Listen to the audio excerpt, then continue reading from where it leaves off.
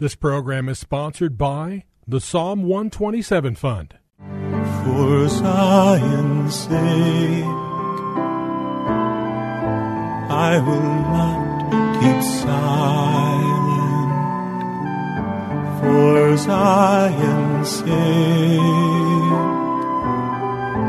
I'll not hold my peace. Welcome to For Zion's Sake. Isaiah 62:1 is taken directly out of the Hebrew Scriptures when the prophet Isaiah declared, "For Zion's sake I will not keep silent, and for Jerusalem's sake I will not keep quiet, until her righteousness goes forth like brightness, and her salvation like a torch that is burning." Your hosts for the program are Shelley and June Volk, Jewish believers burdened to see Jew and Gentile become one. Believers strengthened in their faith and for their Jewish kinsmen to come to the saving knowledge of Jesus as the Messiah, the Son of God. Bless the Lord and welcome to For Zion's Sake. We thank you for joining us. We're the Volks. My name is Shelley. And my name is June. Hi, everyone. We hope that you've been with us earlier this week, but if you haven't, I just want you to know that we've been talking about the birth of Jesus as well as his eternal nature. And the key scripture that we've been looking at is in Micah chapter 5, verse 2, which says the following, "But you, Bethlehem Ephratah, though you are little among the thousands of Judah, yet out of you shall come forth to me the one to be ruler in Israel, whose goings forth are from of old, from everlasting." So in that one verse, we see the dual nature of Jesus. He was born in Bethlehem to Mary, but yet his goings forth are from everlasting. And as we concluded the program yesterday, not only has his goings been from everlasting, his goings will be from everlasting. And Junie, I think it's true that for the most part, when we focus in on Jesus, we just see him as he walked the earth for 33 or some odd years. But we need to see the eternal nature. And we spoke yesterday about many, many New Testament scriptures, in fact, that speak about his eternal nature. For example, I think most people who know the Lord and know John know that in John it says in the gospel, "In the beginning was the Word, and the Word was with God, and the Word was God." So we see that's an eternal situation. The Word of God is Jesus. We have the written Word to verify that. And Jesus was the Word of God. We saw in John 14:9, he made this statement, he who has seen me has seen the Father. Jesus is the physical representation of God to men. And John 1:14, "And the Word became flesh." In the New English Bible, which I really love this verse, John 1:1, "When all things began, the Word already was. The Word dwelt with God, and what God was, the Word was." It's not a verse that we hear from the New English Bible, but it really is very clear. We also saw that a very similar verse appears in Isaiah chapter 11, and this is where we want to focus today. 11 in Isaiah verse 1, "Then a shoot will spring forth from the stem of Jesse, and a branch from his roots will bear fruit."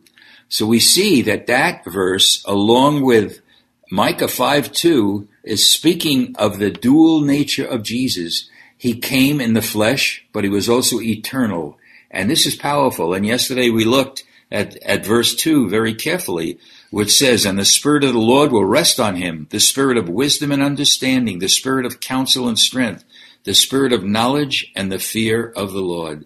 This is the characteristic of the nature of Jesus.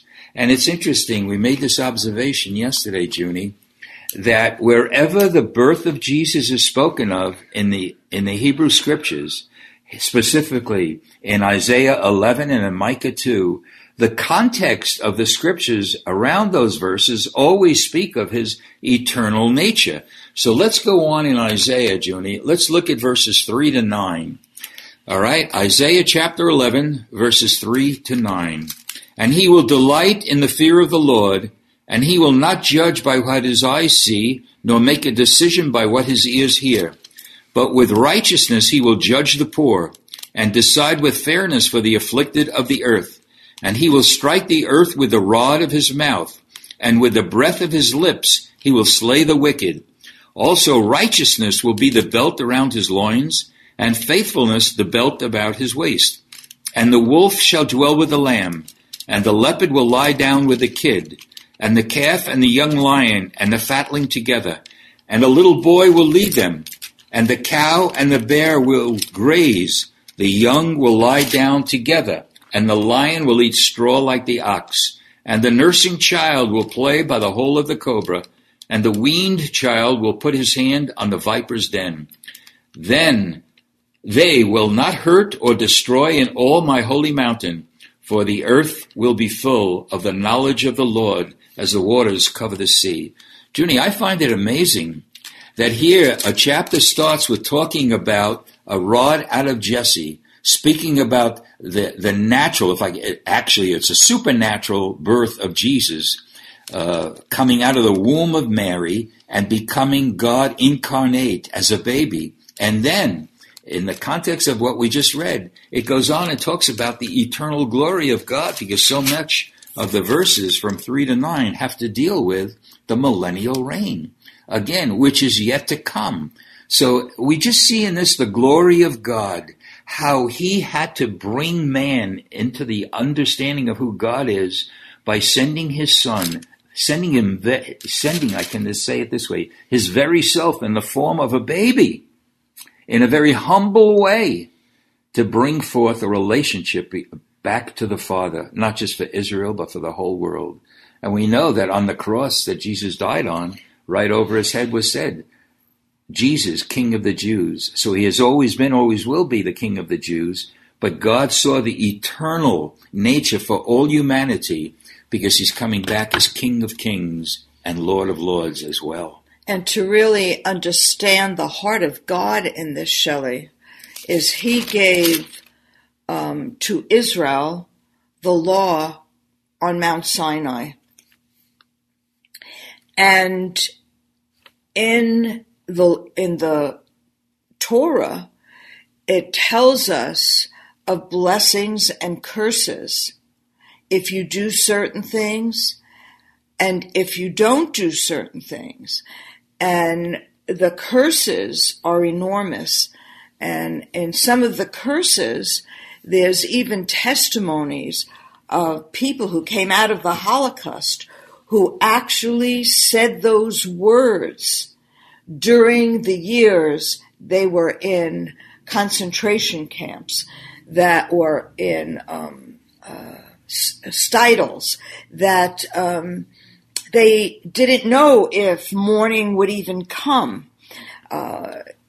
They were actual thoughts and words that people had. So why am I saying this? Because God knew before he created the heavens and the earth, and before he even created Adam and Eve, he knew that even before he created the angels, he knew that Lucifer would turn a third of the angels against him, and there would be a battle.